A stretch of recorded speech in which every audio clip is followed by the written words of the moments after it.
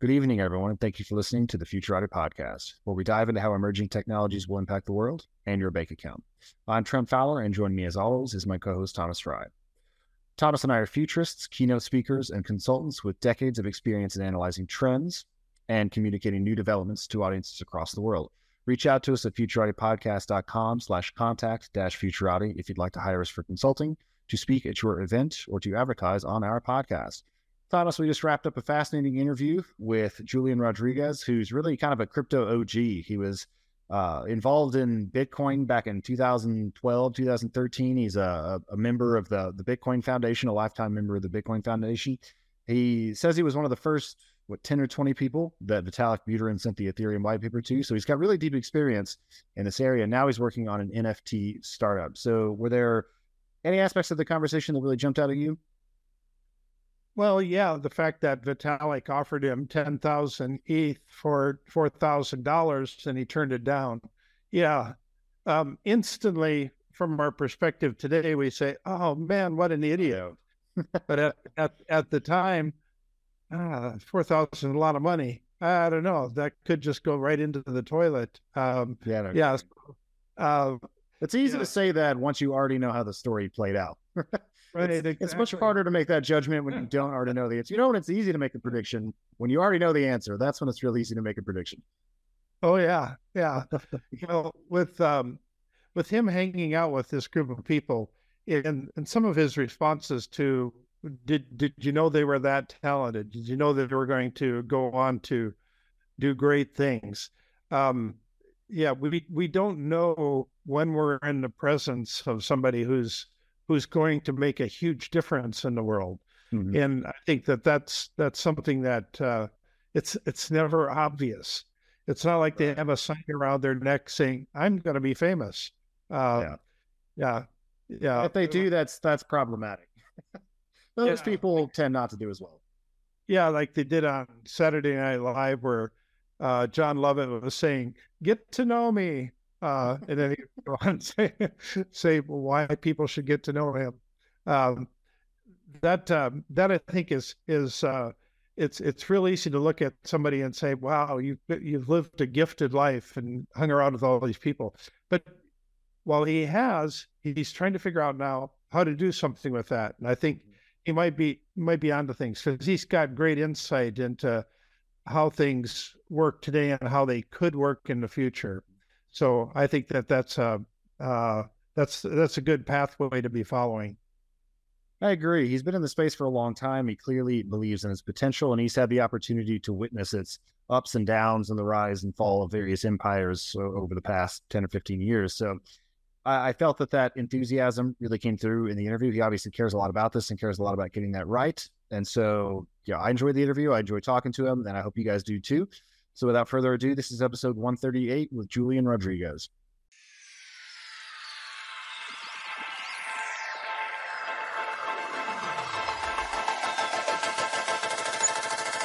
Tonight, we're joined by Julian Rodriguez. Julian is a serial entrepreneur, product manager, and innovation-focused strategist with a passion for leading teams that build easy-to-use products and solve large problems. After founding a disruptive venture capital-backed tech startup in food service, he joined Bitcoin Magazine in 2013, where he worked directly with its co-founder, Vitalik Buterin. He was a very early team member and advisor to several successful crypto and blockchain projects, including Ethereum, and he is a lifetime member of the Bitcoin Foundation. If you enjoy this interview, please subscribe to the podcast and share it with your friends. And don't forget to check out our website, futuratipodcast.com.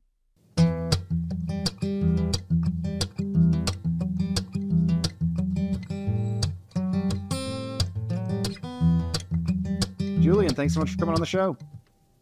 Yeah, guys, thank you so much for having me. This is great. Let's hear a little bit about your background, your interests, and what brought you to working on the problems that you're working on today. Yeah, so, my background with crypto starts a long time ago, about 2012, and long time for, crypto, I would say. I got in really sort of chasing the whole mining scene. I was really interested in how people sort of make Bitcoin through this concept known as mining. And it led me down a pretty aggressive rabbit hole. And I ended up in 2013 working with Vitalik Buterin at the Bitcoin magazine. So that was a once in a lifetime opportunity, I think, to not only be on the ground floor of like a new growing tech, right, technology, but working with someone like Vitalik, right? That was insane to say the least. He's always a smart guy. I'm slightly older than he is, but even back then, I mean, I think he was. It was definitely like raw prime Vitalik, right? 2013, 2014, and I mean, he was really like that. He wasn't like absorbed with himself or thought that he was this kind of genius person. You could just see, right, like sort of the wealth of information and focus that he had on blockchain was just apparent. And so when you were working with him, did you have a sense as to, oh, this is the guy that's going to go a long ways? Did you have that sense? So that's a great question. To be honest, no. Right? I think it was just like, we seem to exist in a world in crypto at the time where there were like, it felt like there were a ton of genius hidden people, right? So think about like sort of Julian Assange, right? You didn't really know who was like behind the mask at Anonymous, where these people were, but it was this idea that there were Vitalik sort of hidden deep within sort of all continents and right everywhere. And it just seemed like he was one of those, right? It seemed like he was someone who could see through everything and at the same time didn't want to participate in most things, right? So I guess like to answer your question, right, when you think about like that guy that's going to make it, right, the traditional, like, could you identify like Elon Musk or Mark Zuckerberg or Jeff Bezos, right? I would say I would never ever have put in that category. It was just, this was like a really smart dude, but not necessarily that we knew how valuable that intelligence was, right? I think it was just like a hardcore sort of nerd fest. That's what Bitcoin was like in 2012. Well, it's not just about being smart. It's about being very, very relentless and very determined and just able to just kind of make things happen. And those are kind of intangibles that are really hard to kind of uncover in a personality. Yeah, for sure. And there were a lot of people, right? I think, so his co-founder, Mihai, was a little older than both of us. He seemed to have this sort of larger vision of what technology could really sort of do, what this tech could sort of do. I think some of us maybe looked to him as sort of like an older brother. I know I did. And then there were other people, Amir Taki, Charlie Shrem. There were a lot of people, but I don't know. Maybe we're just too young to sort of think of the world in that way. And I think for the majority of the time, we saw the tech as something that we were seeking to undo the financial order of the way things were. We weren't looking to like replace it. We were looking to become Goldman Sachs or JP Morgan. We wanted to see sort of the end of those entities. With a lot of the tech and we were researching. Yeah, well, we often talked about the definition of an entrepreneur as being the French word for too stupid to quit. Okay, I like it. And there's something to that. I mean, you can't talk yourself out of things. You just have to keep plugging away and make things happen. Yeah. So I don't know. You've been kind of blessed in a lot of ways with kind of hanging around a lot of the right people, and so that's kind of set you up for the company that you have right now and the direction you're headed. Can you talk a little bit about that? Oh yeah, absolutely. So yeah, I think that is the core of what my company does now, Memento, was definitely sort of birthed back in 2013, 2014, those times. A lot of that time spent with Vitalik. Some of the biggest insights that I had from from that time were we spent a lot of time thinking about what would be sort of the killer app, right, to onboard people onto crypto or blockchain related tech, and sort of what would be the the path of sort of least resistance, sort of the most frictionless way to bring people on. And the conversation always kept coming back to sort of a social media, right? Like a social media environment where people own their digital content, took ownership over it, interacted with people. Everything was on the blockchain, was transparent, and individuals operated in a decentralized way without sort of like a middleman or arbiter. No need to sort of like worry about having ads run against your content or things like that. And that's really where the majority of what we do now, Memento, comes from. Right? I think that 2014, 2015 was a little too early.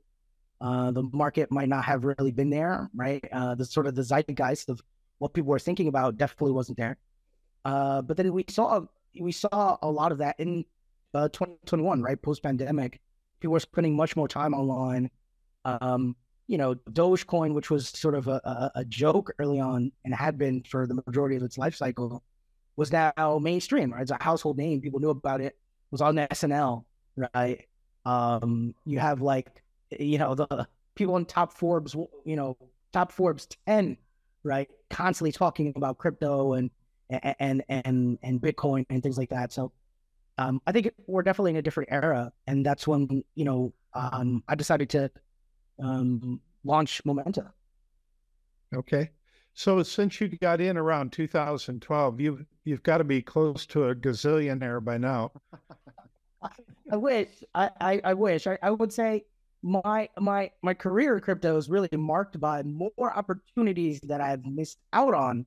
Right, knowing I've seen them and sort of opportunities that I think have existed.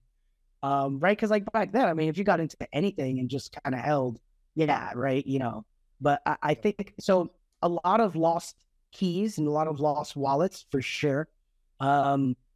Even stuff like I remember when we were first experimenting with paper wallets. This was like a very popular thing at one time.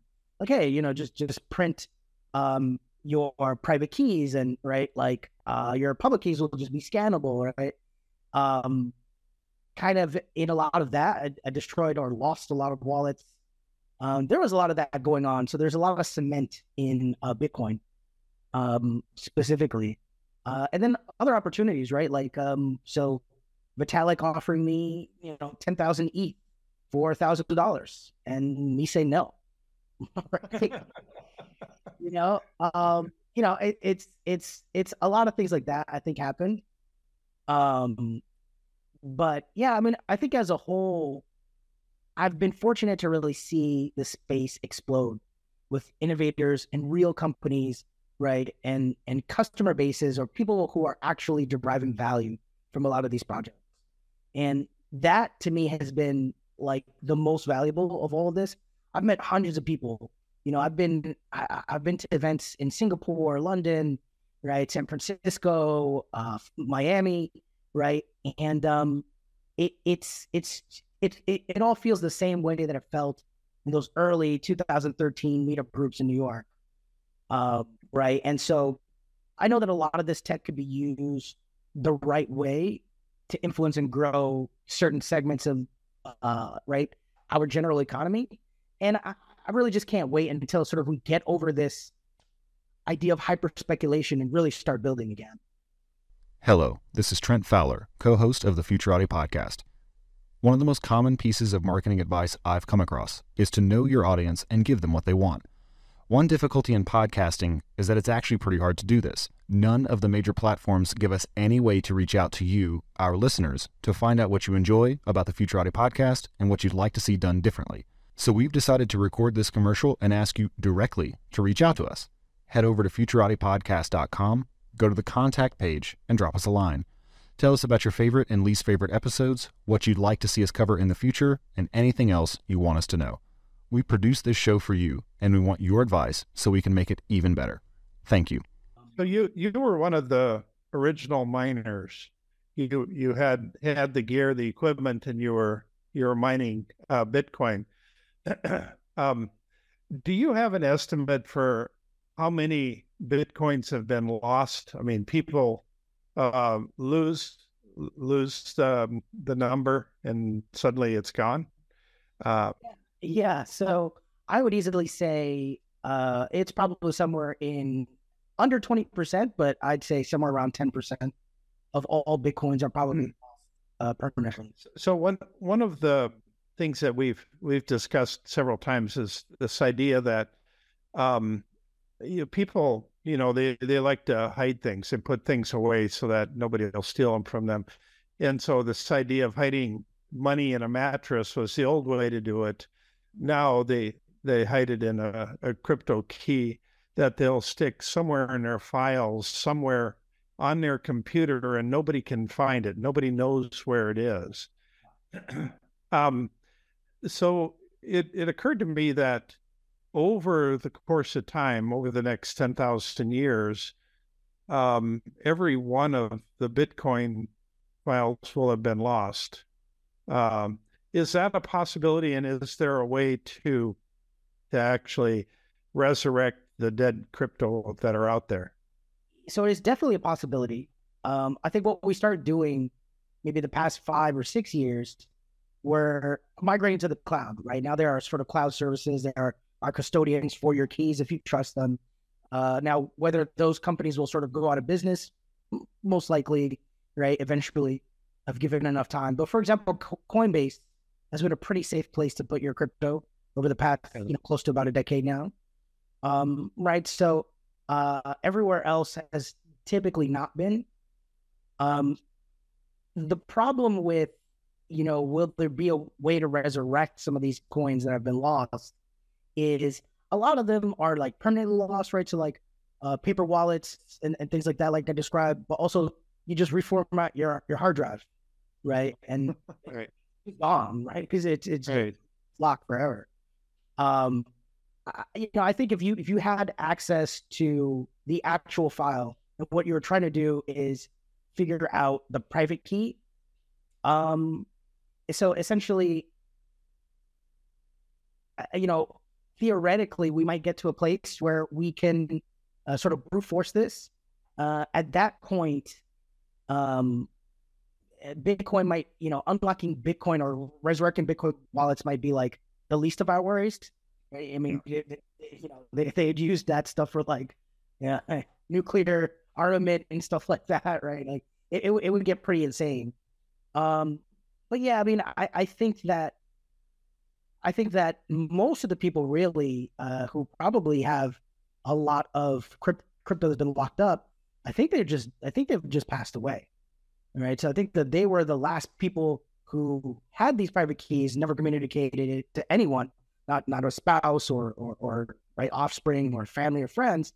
And it's just gone literally forever. Yeah, I think that those three things together make up the grand majority of the keys that are lost. Is it possible to revive any of those? So only if you sort of try to brute force the algorithm for the private key. Okay. There's no reissuance of these tokens. The Bitcoin algorithm will continue until the 21 millionth coin is sort of minted, and then that number of coins will just statically exist. And yeah, you technically speaking would never be able to move that. Yeah, we typically on this show don't talk about politics and religion, but in a general sense, how would you describe the U.S. attitude towards crypto at the moment? And does God mind Bitcoin? God of Bitcoin. Yeah, so I mean, maybe, right? I mean, we're kind of, we use all different types of energy generally to do these calculations. So, it seems like God has some sort of a vested interest in it. But yeah, I mean, I think to answer your question, so in 2014, we witnessed Ben Lofsky pass the BitLicense here in New York City. And there were hearings, public hearings. There were a set of regulations passed. And I think people were maybe not prosecuted, but companies definitely fined heavily. And it totally decimated the crypto tech ecosystem in New York City. 2014, 15, 16. A lot of those startups, right? So it's not only just like, so the fees that the regulatory environment creates, but it's now the perspective from customers and investors. No investor is going to want to put their money in you because now you're a crypto startup based in New York City at the time. So a lot of those companies had to fold up, move. Vitalik himself ended up going over to Europe. Switzerland was sort of a hotbed for a lot of people. A lot of people were in Spain, London, etc. I think globally today, America doesn't have the best, but not the worst. I would say the worst is really China. The best in terms of like a single country is something closer to like Japan meets, I don't know, Salvador, sort of. Okay. Right. But yeah, I think there's a lot of talk in DC. I was in DC last month, and there was the Bitcoin Policy Institute had a conference. Ted Cruz was there. In the U.S., crypto friendliness seems to be leaning Republican right now. But it didn't seem like they were that knowledgeable on like the nuances of why this was a good thing. It really seemed like it was maybe just a talking point for them and their constituents. I know early on, Bitcoin was very heavily libertarian, right? So that seems to be that branch of sort of the right wing anyway. But those guys were cool back in the day. They didn't really make it a political talking point.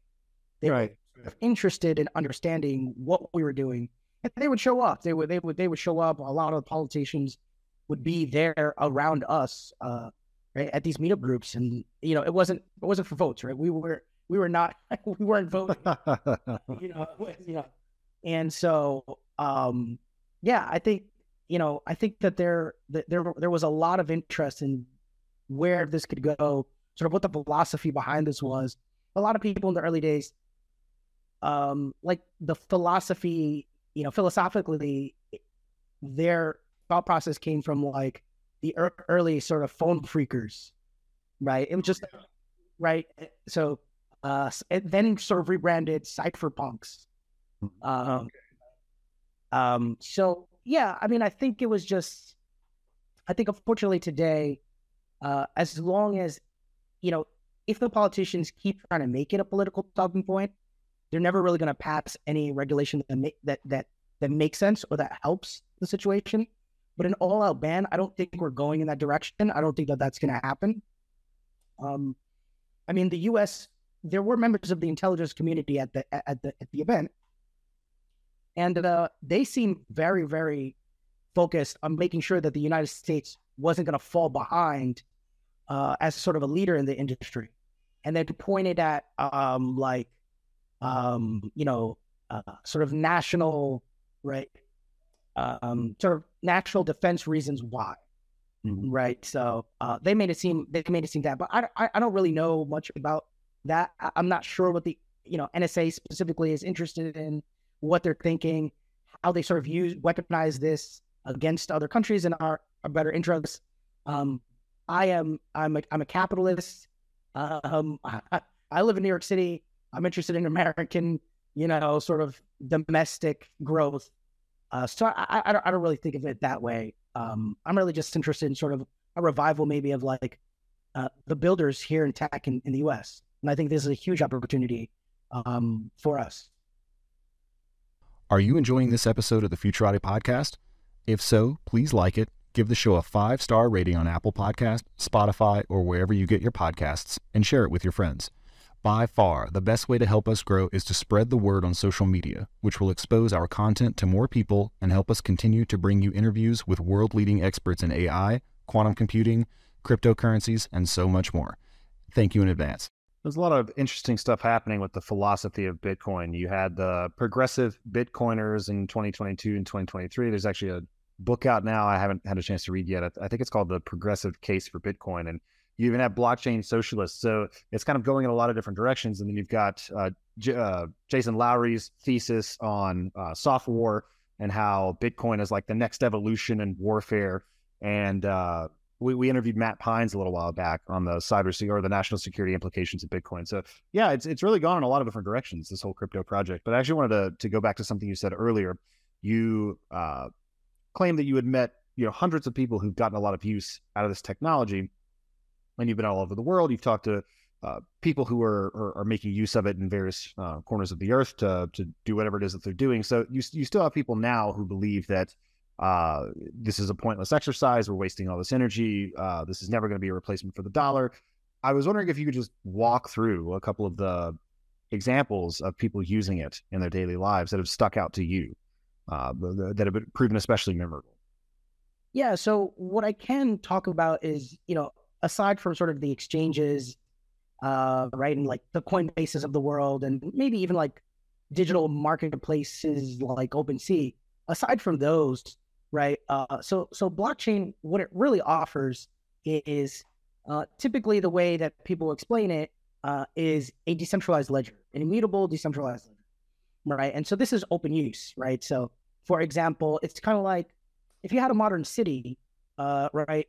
Humans are dependent on the ability to drink water, right? And so sort of like a key element to unlock productivity of any civilization and sort of scale and grow civilization would be to bring fresh, accessible water to that city.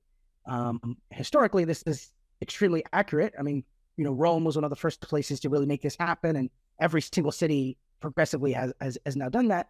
And so water is considered a public works, right? It's a civil sort of municipal engagement amongst all of us collectively that is ensured by not only the private sector, but right, the federal government itself. And so I think that that's probably the best way to really think about blockchain when you think about how much time we are spending on the internet, right?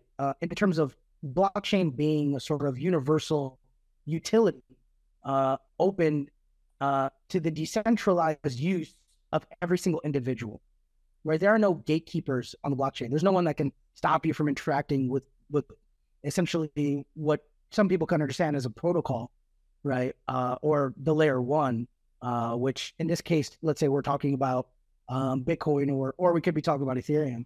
There's no gatekeeper there, right? And so the idea is, well, what could a person really do with this, right? And so what we've been seeing in the past sort of 6-7 years is a lot of people building on top of that what they believe are good use cases, right? And so from everything that I've seen, I mean, we've seen innovations in supply chain management.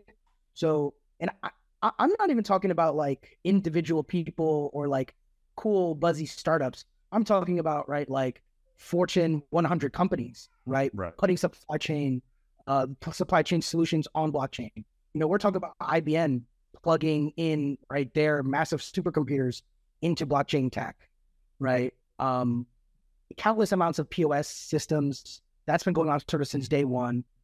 People have even been talking about tracking the food supply, right? So supply chains are definitely, I think, number one thing.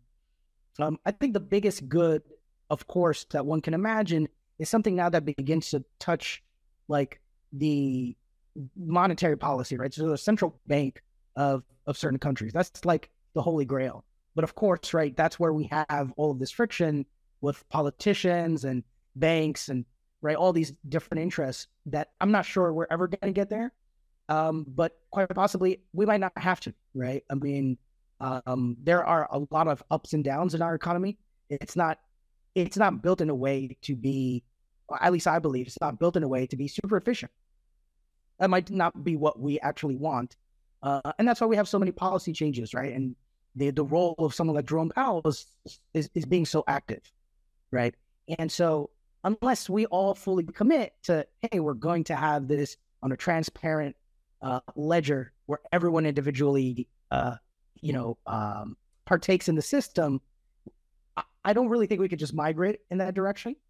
So I think we'll continue to sort of see sort of the private sector, right? Where you're seeing a lot of people even do things like real estate, a lot of commercial real estate deals, right? Commercial real estate is now having sort of having to stop and sort of reinvent itself. Maybe blockchain might be a thing there.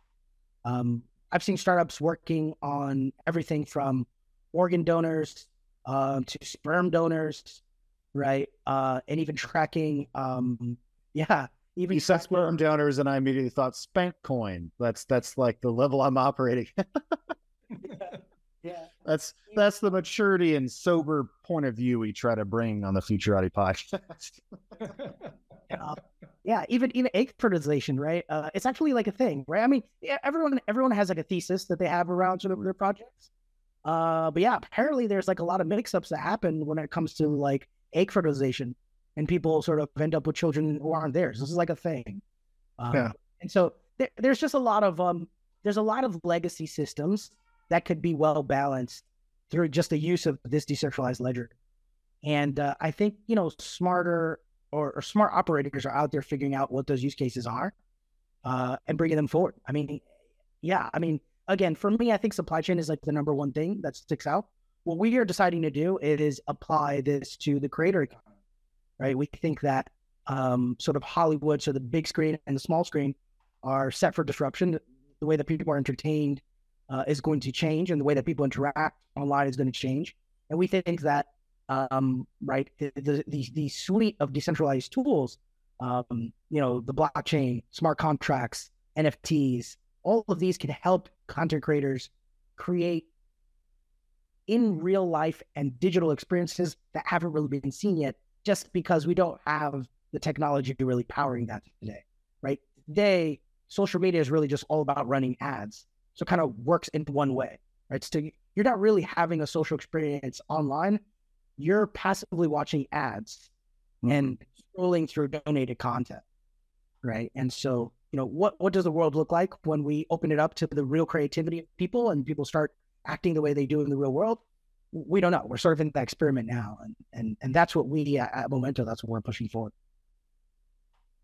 Yeah, I'm actually curious to know a little bit more about that. So what specifically you're doing, how you think that's going to unlock the creator economy. And then before we wrap up, I'd like to get your perspective on generative AI and some of the stuff that's going on there. Some of the copyright questions when you can just make a Drake song on your own, and what that means for everybody, how NFTs figure into that. It seems like there's some rich territory to explore there at the intersection of these two technologies. Yeah, absolutely. So no, that's a great question, because that's exactly what we cover, right? So we started working on this and before AI sort of was like having its moment, before AI wasn't really a thing. But the same tenets apply. We really didn't have to change anything. So for example, what we focus on is, right, if you really look, the biggest media creators today come from the Vine generation, right? Logan Paul, KSI. These people made their imprint on, it was just an experiment that Twitter ran for about a year and a half. And they realized that their personal brand was more powerful than the technology itself. Because ultimately, technology is great for metrics and efficiency, but ultimately humans are interested in interacting with other humans. That is the core of our entire human existence. If it were just us and there were no other humans, we would stop existing. We would, unalive ourselves and they would all be done, right? And so the idea that the internet is going to exist, in a way that doesn't include that gamut of, human expression and experience is ludicrous. It's just never going to happen, right? And so the scale of things that can happen once we figure out how to combine those two is just going to be multiples higher and larger than anything that we've had to date. Right. And so you can sort of see a lot of people sort of make fun of Zuckerberg over his sort of VR metaverse, saying it's failed. But I argue that it hasn't at all. I mean, I have an Oculus, and I've stopped using it because every time I go on it, it's a bunch of 12-year-olds. And I'm not 12 years old. Right. So like every person that's on there is the 12-year-old. And they're having fun, right? I'm guessing they spend hours with their friends, and all their friends have it. I mean, you can walk into Walmart right now, pick one up for a couple $100, right? So what are those? The idea that those kids are going to stop that behavior pattern and just move on to something else, I think is a low percentage that's going to change, right? So you're already seeing more and more people having digital experiences and living or spending more time online, right? I mean, what we're doing right now, this video call is now commonplace, right? So I literally, I work from home, right? So my technical setup, my camera, everything is designed for me to be able to be on this sort of 24/7 if I have to. Your modern day ad platforms just don't cut it, right? It's just not good enough. And that's what I really think when I think of Facebook, when I think of TikTok, they're just ad platforms, right? And so we offer creators a way to sort of prove ownership and emphasize content rights, right? So now you stop sort of being an influencer and you really start being a creator, right? An influencer is just someone that points at views, they run ads against your content, and you kind of maybe cut a side deal with a brand. And because what you're really doing is you're undercutting Facebook. You go to the brand and you say, hey, instead of paying Facebook for your ads, just let me make an ad and I'll run it, right? And that's really what they do, right? So the brand looks at the ROI and says, oh, well, it's 30% less for me to go directly to the influencer. Let me work with the influencer, right? So what we do is we say, hey, you have a community of people that you inspire, of people that follow you, right? Now go directly to them and build these relationships that we are used to, right? Back in the 80s, even the 90s, we had fan clubs. We had 1-900 numbers, right? Where you were literally charged like $4-6 a minute, but people were calling, right, to hear pre-recorded messages of like their favorite boy band, right? Or Britney Spears, right? Or whatever it was. People would attend conferences with index cards and ask for signatures. And then they would try to resell that index card, right, for $20 or something like that. I mean, that sounds like an NFT to me, right? And so the idea, like the number one thing that people have been doing, even before hunting, is the second part. It's gathering. Humans have been collecting since the minute we were cognizant. Since the minute we were sentient, we've been collecting things. And so that part of human nature is just not going to change, right? And so blockchain sort of sorts that. And that's the idea behind non-fungible tokens, right? It's the idea that things, yes, they can be digital, but they can also be unique, right? And so it's around sorting and categorizing that. And then we take it a step further, right? We apply the IP rights to digital content, which is something that really hasn't been seen online. Essentially, the content creator has really no leverage over their own content, right? So to put this in perspective, like record labels do this, right? They represent artists. The artist puts out the music. If that music is played without rights somewhere, the record label will knock on your door or send an email or a letter with a nice little header, right, telling you to stop or I'm going to sue the crap out of you. And everyone stops. Spotify stops. Facebook stops. YouTube stops. Everyone will stop because that artist has leverage, right? Because they own sort of the rights to their own IP. It really doesn't make sense that your average content creator doesn't have those same rights. And so we're stepping in to add those rights to the content creator, right? To bring that to them. So yeah, I mean, we have a ton. We have over 6,000 content creators now who are doing that. And those rights also are able to be transferred on chain if you decide to buy or partake in the process. So all of that is now on chain. And then we do some additional extra stuff for their fans and followers.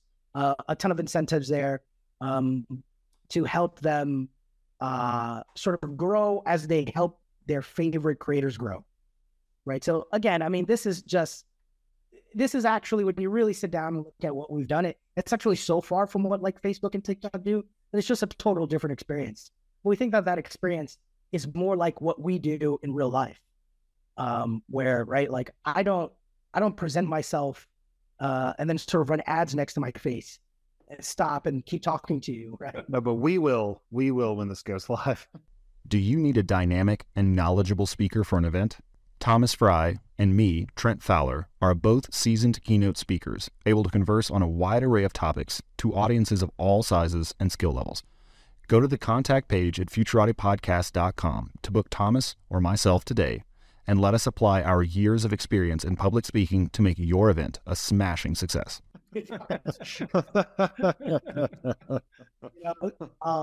And yeah, I mean, and really that would kind of be okay if they offered even more, but they don't. It stops there. It's just on to the next, piece of content, onto the next ad, right? I mean, Instagram is wildly famous for just super,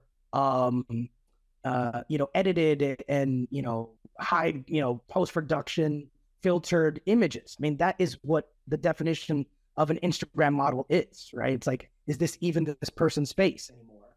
Right. And so it's just, it's asinine, really, when you think about it. And so we've all been sort of gaslit this past decade into believing that this is how you act on the internet. And that's just not the case. And, on top of that, I think Mark Zuckerberg has made enough money. So he may disagree with you about that, but so it's a good run. Yeah. You have to take your $50 billion and just somehow make it work on that. Do you have any final thoughts you want to leave the Futurati podcast audience with? Yeah, I think, right, like, anytime, whether it's AI or blockchain, I think it's right, like, cut through the fluff and the hype and, really see sort of the implications of the tech. When new tech comes out and it gets that critical mass where people are talking about it, there's always something there, even if you don't sort of see it or understand it. Guys, again, to bring this full circle, I didn't get it when Vitalik told me about Ethereum. I really didn't. I was one of the first people who received the white paper. I was one of 20. He sent it out to 20 people. I reviewed it. I reread it. I read it all upside down, backwards, right? It was my job, I was proud that we came up with it, but I was thinking, hey, there'll be something that, we're going to continue at the magazine and be something next. And, Vitalik saw it for what it was, right? Of course, he was the originator of it, and, he ran with it, and, he found his tribe that helped him sort of bring this to fruition. And so I would just say, when it comes to technology, you just never know, right? And I would say if you're young, right? I mean, I was a senior in college. I think Vitalik was a sophomore. If you're around people who are just inspired about something and passionate about that one thing, whatever it is, join them. Like, just do it. Like, just fucking do it. I love it. That's hopeful and an excellent message for the builders of the future. So, Julian, thanks so much for coming on the Futurati podcast and sharing your perspective on this ecosystem. Yeah, Julian, this is great. Appreciate it. Thank you. Yeah, thank you so much, guys. This podcast is a part of the C-Suite Radio Network. For more top business podcasts, visit c-suiteradio.com.